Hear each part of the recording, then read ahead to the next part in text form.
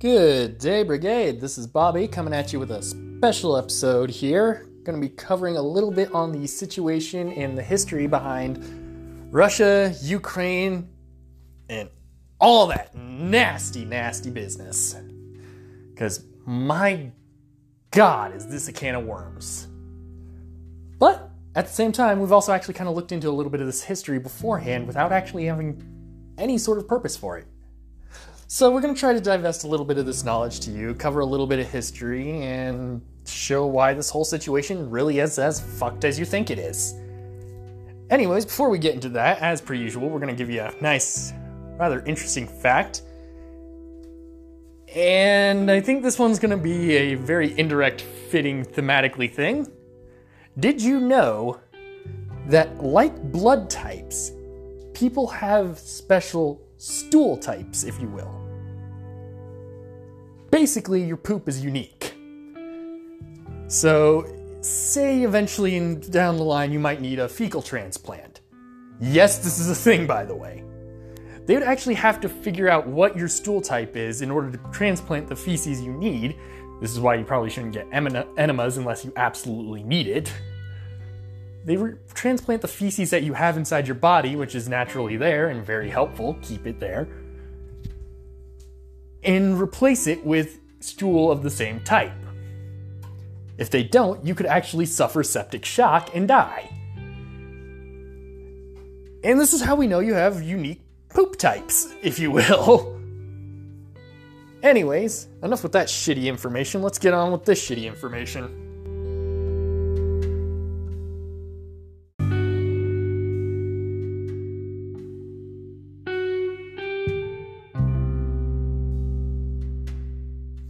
So, as we've stated, we're going to cover a little bit of history and all that fun jazz, and a little bit of what's playing into here about what's going on here in the Russia-Ukraine situation. We said here a lot, but, you know, locations. Anyway, so as I hope you've heard anyway, right now, Russia is backing separatist interests within Ukraine. Separatists we're going to be putting here in quotes because trust me, we're going to explain that one. It's going to be a whole thing. Backing, quote, separatist movements within eastern Ukraine. In response to this, Ukraine has been, no, Russia's incurring on proper sovereign Ukrainian territory, and while a bit fractious, it is sovereign Ukrainian territory nevertheless. So, the two lands in question, and basically the whole region, are the Republic of Donetsk, I am almost guaranteed mispronounced that, and Luhansk. Sorry, I am hitting hard on those Ks. So basically, Russia's saying they're backing separatist movements there with peoples that see themselves more as identifying with the Russian people rather than the Ukrainian people. And even more recently, Putin has gone on to basically say, no, not basically say, he has said that he does not recognize the right of Ukraine to exist. And this is big, because historically, that's been a pretty common theme among Russia. From the Tsars, to the Soviets, to Putin. Now we can even say Putin. This is just a thing of Russia. But why is that? Well, we're going to need to dive into a lot of history, and we're going to say right now, this is going to be a bit abbreviated because this is a story. This is a big, big story. Like, even reading it and studying it in the time that I did, and trust me, I'm not an expert by any means on this, but this is a story. What we're going to abbreviate are what we believe are the major points. But we do insist that you check out the history of Russia, Ukraine, and really all the East Slavic peoples. Because Man, that is one for the ages. Well, anyways, historically, both the Ukrainian and Russian peoples do derive from the same general ethnicity. They derive from the Rus. There are two major Rus groups that eventually formed after the Mongol hordes had left East Europe. There were the Kievan Rus, who were in large part a huge fighter of those Mongol hordes and a big reason why they were ultimately forced out. And the more recent, but still very notable, and, well, you know them today, the Muscovite Rus, based around Moscow. Now, the Muscovites and the Kievan Rus do come from the original same people, the Rus. Now, who were the Rus? They were a steppe nomadic Slavic peoples that eventually settled down and established places like Kiev, Moscow, and pretty much all the southern Russian regions. Or rather, I guess, west if you're talking in the perspective of Russia. Well, anyways, they were these steppe peoples that fought off the Mongol hordes and basically liberated their lands and established kingdoms and duchies along the way. One of the biggest ones being Moscow and Kiev. These two were big. Originally, Kiev was the major center of the trade along the Don River. However, over time, the Muscovites did grow to be more influential and more fortunate, trading with the Novgorodians, being around the Baltic area, having those connections, eventually rivaling against Sweden and all that, and basically having an interesting time. However, the Kievan Rus had a bit of a different story. They were based around Kiev, and Kiev was doing alright, but then Kiev eventually got invaded, taken down, controlled by Lithuania of all countries. Eventually subsumed into the Commonwealth, all that sort of fun jazz. And in this, the Crimean steppe nomads and stuff are doing their thing, and, history's going on, the Muscovites are growing, eventually become the state of Russia. And what is Russia? Well, literally the land of the Rus. It is at this point that that the Muscovites are considering themselves the dominant Rus tribe, the dominant Rus people. And politically and geographically speaking, they're absolutely correct. They're on the upswing, gaining economic and political and military successes, whereas the Kievan Rus have basically lost their homeland. However, the Kievan Rus have undergone some interesting changes as well, no longer being recognized as the Kievan Rus, but rather as the Ruthenians. Now, they weren't the only ones to be recognized as the Ruthenians, and there were two major groups, the Red Ruthenians and the White Ruthenians. No, this has nothing to do with politics, but they eventually formed off. The White Ruthenians became the peoples we know as the Ukrainians and all of that, and the Red Ruthenians turned more towards Belarusian and becoming Belarusian eventually. So yeah, Belarus is included in this too, but they're not really important to our story right now. They have their own story and their own struggles right now. Well, anyways, getting back to our main point. At this time, you've got the Ruthenian ethnic identity deriving itself out of the Kievan Rus. Now, Russia, being the land of the Rus, only saw it fit that all the lands of the Rus should be Russia. And when you think about it, in terms of romantic nationalism and the early ideas of national identity and all that kind of thing, which the Muscovites were well on their way to at this point, it kind of makes some sort of sense. This is where Russia starts trying to take its influence and dominating over East Europe. And this is the beginning. See, a lot of East Europe was kind of happy not being Russia. Namely the Polish-Lithuanian Commonwealth, parts of Prussia, the northern Baltic states of Estonia and all them. Well, I don't think they were known as Estonia at that point. It was like Livonia and all that. And in the more southern regions, the Ruthenian peoples, which were still under the control of the Commonwealth. Now the Rus, or the Russians now, decided to expand their sphere of influence over this area and literally conquer these territories.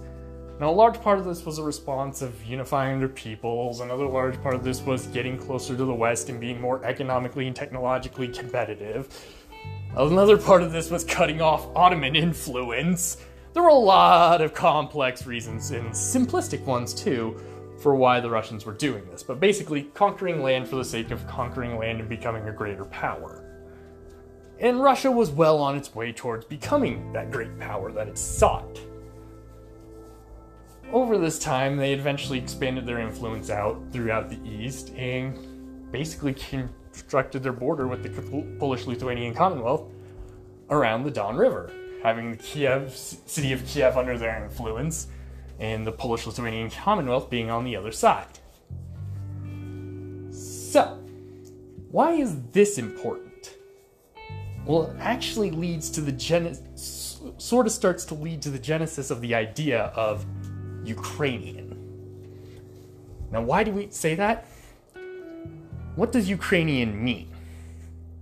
Well, Ukrainian translates into borderlander.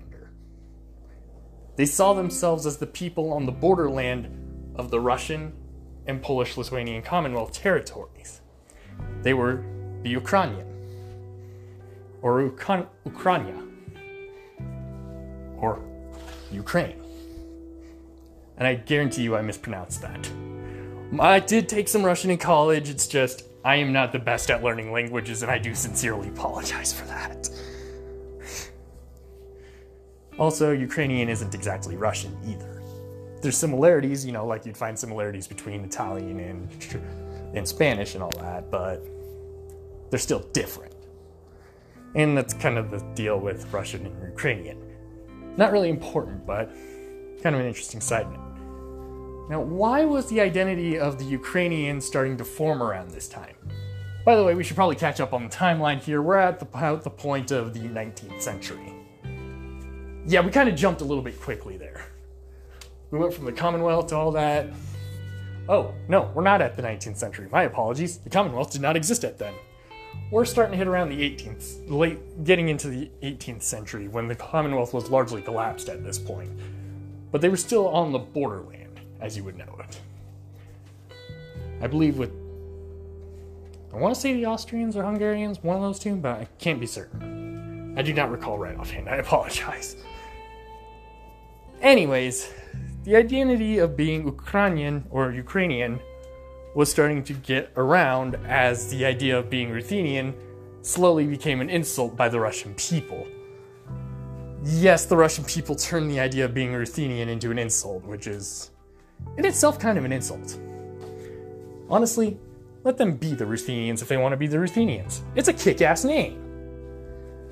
Anyways, getting back to the point, the identity of the Ukrainian or borderlander was really starting to form around this time, especially as the Russian Empire was starting to consolidate its borders in the West. Over time, this led to a desire to be free and independent. The dawning of the Ukrainian national identity. Now we're starting to get into the 19th century and the fun stuff. When the Ukrainian national identity was coming about, many people outright rejected the idea. With even some philosophers, like my personal favorite Rosa Luxemburg, citing that it wasn't a real national identity, but rather more of a separatist idea to try to break away from the revolution, or the idea of the revolution. Keep in mind, at this point, the ideas of communism and socialism were starting to spread around, along with the ideas of romantic nationalism. It's a fun time in Europe, philosophically speaking. A nightmare if you're a fucking politician. Well, anyways, as the Ukrainian national identity began to develop and grow, they sought to be independent from the Russian Empire. Because, hey, we're related, but we're not you and you treat us like shit. Go the fuck away now. And Moscow was like, haha, nice joke. But at this point, Moscow was starting to enter into conflicts that it couldn't really deal with and started falling under some crazy stuff. Roll in World War I, and we got the Russian Empire starting to collapse. The Russian Revolution starts. They get out of the war with Germany, lose a lot of land. First time the Kievans really get any sort of home back. Unfortunately, the Russians come back. This time as the Soviets. Ukraine gets subsumed and becomes a part of the Russian parts, and I think eventually does actually get its own autonomous territory. Well, quote-unquote autonomous.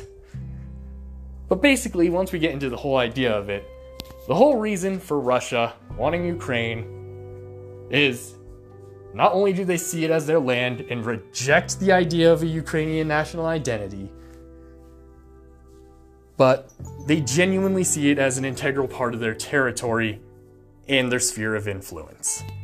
And naturally, with really strong national powers, you don't want anyone meddling in that sphere of influence. I mean, we're no different in the American Union. We have our sphere of influence, and we don't like it when people meddle into it. And just the same, the Russians see Ukraine as a part of their sphere of influence, though Ukraine does not, and they don't want us interfering into it. And that's a large part of why they don't want Ukraine to consider joining NATO. Because if they did join NATO, they would see it as a direct attack. Not only that, but the NATO region is now properly encroached within what they consider Russian territory. They now have what they consider Russian people in NATO, and they are not friendly. Now keep in mind, the Ukrainian national identity, in our belief, is very real. They have earned it, they have struggled for it, and they deserve to have their territory stay sovereign.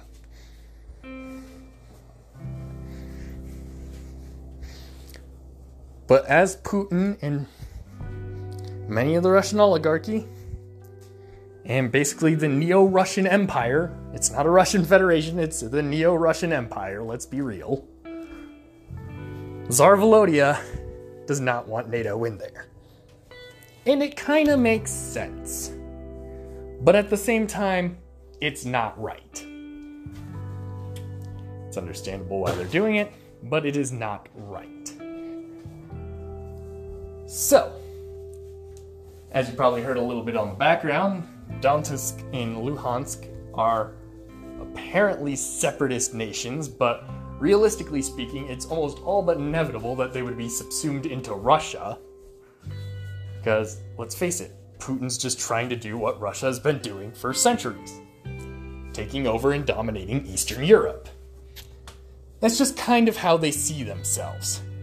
They did it with the Empire, they did it with the Warsaw Pact, they're giving it a pretty decent go with the CIS, but it's still not good enough for them, and there's still holdouts. But basically, there are two big questions we're going to answer. One, is World War III likely to happen?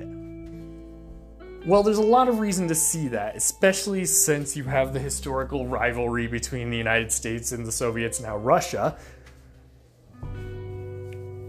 And many are saying this is the second Cold War. Though honestly, in my personal opinion, I don't think the Cold War ever actually ended. It just changed who was one of the sides. Really just changed the face of the other side. But the answer, I believe, to that question is not yet.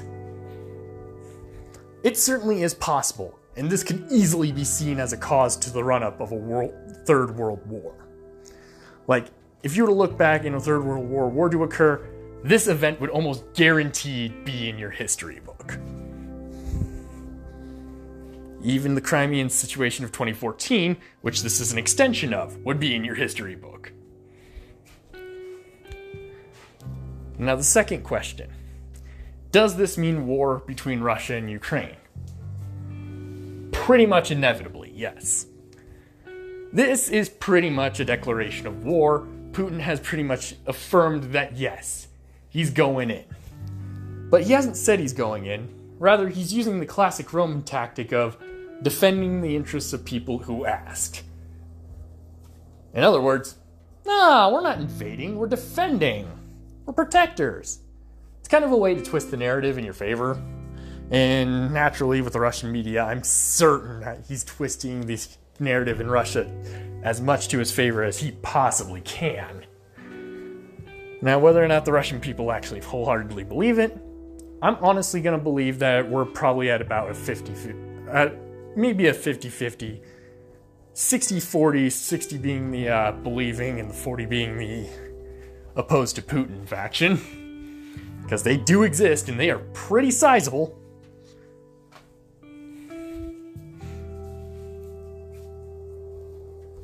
But that's kind of what we see. This is largely Putin trying to steer the narrative into Russia's favor. And for Russian media, it's probably working to the way they want it to.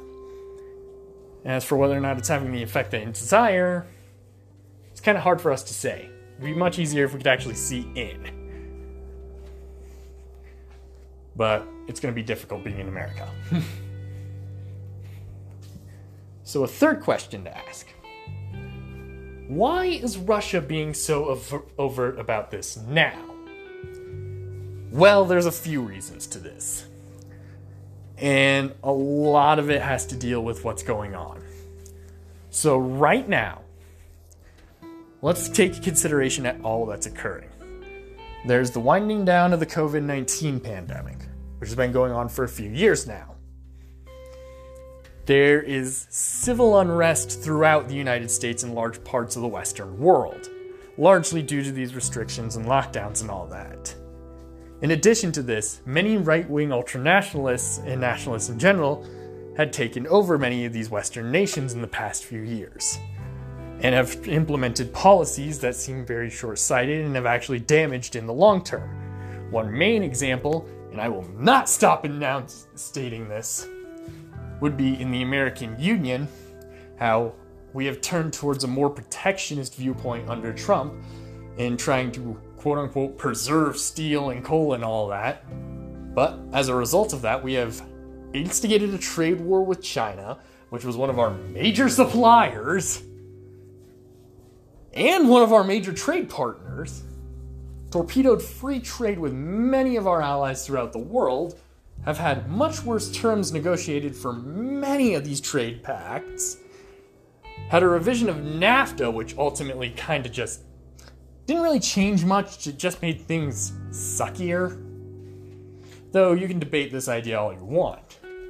But the point is, and this part is inarguable, the shifting towards a protectionist idea in a state that wasn't already, in a nation state that wasn't already very heavily a producing economy, and had largely switched to a trade-based economy, adding into that, limiting the trade overall, plus a pandemic that limited supplies further, torpedoing your trade deals with your greatest partner, naturally, it's gonna lead to some supply issues. Because you've just put up a shit ton of barriers to supply chains. And by doing so, you have in turn set up a long-term fuck you. Now you wouldn't feel the effects right away, especially we noticed during the administration it didn't seem to be much of a problem and in fact provided a short-term boost. However, there were many accounts of not only this not being a long-term solution, but being a tragic mistake. You have the issue of, while company stocks were growing for domestic companies in America, there were still no openings of steel plants like promised. There weren't many jobs being produced like promised. There weren't people getting back to work as promised. Sure, they were getting into jobs, but not the jobs they were seeking or the jobs they desired. They were going into what jobs were left and available. Come the pandemic hit, poor and mishandled response, limited engagement with actually trying to do anything about it, and then boasting all the while about doing everything about it. That part actually isn't necessarily as important, but it's still something that was kind of annoying. You're going to put a strain on that supply. And when you have that strain on that supply, and a limiting of that overall supply, and reducing the possibility of stockpiling by reducing the amount of supply you're getting in by trade, you have effectively screwed yourself. Like, supply chain issues and inflation issues in the American Union right now should be of no surprise to anyone with basic sense. You have corporations and people and businesses and all that, not all of them, mind you, but a good chunk of them, hiking up their prices in addition to inflation, having their most profitable years on record, not paying their employees really much at all, and having to go on frequent strikes to have to even fight for your wages. I actually had to be a part of this too. I actually went on strike myself. And having to force this hand is just putting even more strain on a system that honestly shouldn't have been put under any of this amount of strain to begin with. Yes, you got the short-term benefits of protectionism, but at the cost of the long-term gains in value that the free trade system the more free trade system we had in place did. You've screwed yourself. And you might be wondering, well, isn't this Biden's fault? No. This is the issue of a lot of fucking policy ideas long simmering through multiple administrations. We're not just calling out Trump on this. Keep this in mind. He was just the biggest idiot. Though he did have a predecessor within the party he chose that was also a pretty big idiot. But basically, you put a drain on your supply chains, thought that a pandemic would make them better somehow, demanded that you go into pure domestic industry when there was not enough experience, skills, or desire for it, had all these major companies that were making their most profitable records yet, because of these policies, giving absolutely nothing in return and just pocketing it, and thus keeping more money out of the hands of circulation, you fucked yourself. It's like, this should be no surprise. This should be no surprise at all. If you want to solve this problem, it's going to take a lot of work. But first and foremost, you need to start loosening the protectionist policies because they are not helping at all. Second, you need to start getting the money that's sitting up at the top and start getting it to flow and move. Putting it into things like public services and goods would be a great start. I know this is like antithetical to the Republican ideal, but my God, they're fucking idiots and they should shut the fuck up by now. They need to realize their 19th century ideals aren't simply going to cut it anymore in a 21st century economy. We've learned some things. We've understood some things. And now we need to put those things into practice. We need to use the nation state to be a guardian and protector and helper of its people. And right now it's doing absolutely none of that because it's acting like a whiny, selfish, goddamn little brat.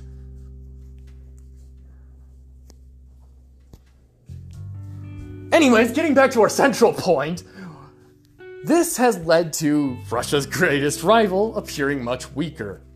In addition to this, with our our moving away from China and our huge trade connections that Nixon set up for a very specific reason, by the way. This reason right here, actually.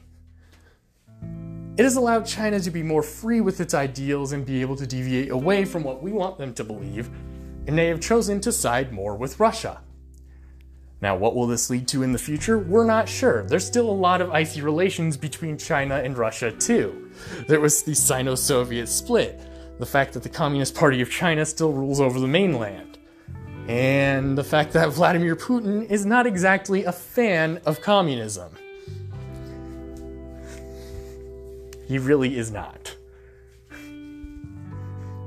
But anyways, with the rise of these right-wing people in the West making a more selfish individualist states that are in turn showing greater weakness to a power that will look for any goddamn opportunity it can find, honestly. That's just Russia. It is an opportunist by far. It's really no wonder that this is happening now. Russia seized the window of opportunity to try to seize control of at least part of Ukraine. And right now, it's very possible. Like, this is easily within their reach. To prevent this, the West is facing like a 7 out of 10 on diplomatic difficulty. At least. Realistically, I'd probably put it more at like a 9 out of 10. This is a really tough situation. But there is a way out. And it requires a show of strength, a return to the table with trade deals with China and stuff, but we also have to be more firm about it. We can't let people get away with the things they've been getting away with. And we need to use our greatest power, our economy, to start using that for sway. I'm not saying we should be pushing our ideals onto other societies. By no means. God, no. The American ideal right now is a little bit too fucked up for that. We need to fix that one first, domestically. But basically, what you gotta do is start going out, reaching out to the world, and showing that Russia, no, we are not going to take it. Ukraine will not take it. And if you fight them, you're facing off against the world. Am I suggesting that war go about? No. Because Putin is a smart enough man to know when he's beat. Putin will not instigate a costly war for Russia. Not that costly anyway. But we have to show that we're firm and that we are not going to hesitate when it comes to Ukraine. They are a friend, they are an ally, and they are, most of all, a sovereign state with the right to make their own decisions. It is by no means up for Putin to determine the foreign policy and domestic policy and whether or not they can be independent at all for the Ukrainian people. This is a very clear message. We don't want Putin to isolate himself from the world, certainly not. But we can't let him take Ukraine and East Europe either. And right now, politically speaking, he's in a very good position to do that if we don't do something quick. And it's not just the United States that needs to do something. It's Germany, it's France, it's Spain, it's Britain, Ireland, Norway, Sweden. I mean, we're not even talking NATO members here. We're talking anyone who believes in the basic fundamentals of human rights. We need your support now more than ever. Because Russia sees us as weak. But we can't be that weak.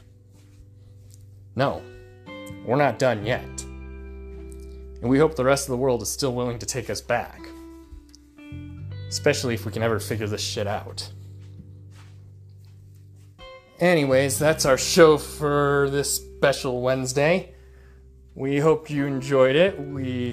If you liked it, share us. If you hate it, well, share us too. Say, hey, this guy's a fucking nut job rambling about what he thinks is right. Don't forget, nationalism is a big part of this. And like us, share us, follow us. We're going to be moving from Anchor, and our first episode next week, in our next episode, should actually be on our new format, and we will announce what that is when we get there. It'll be a fun surprise.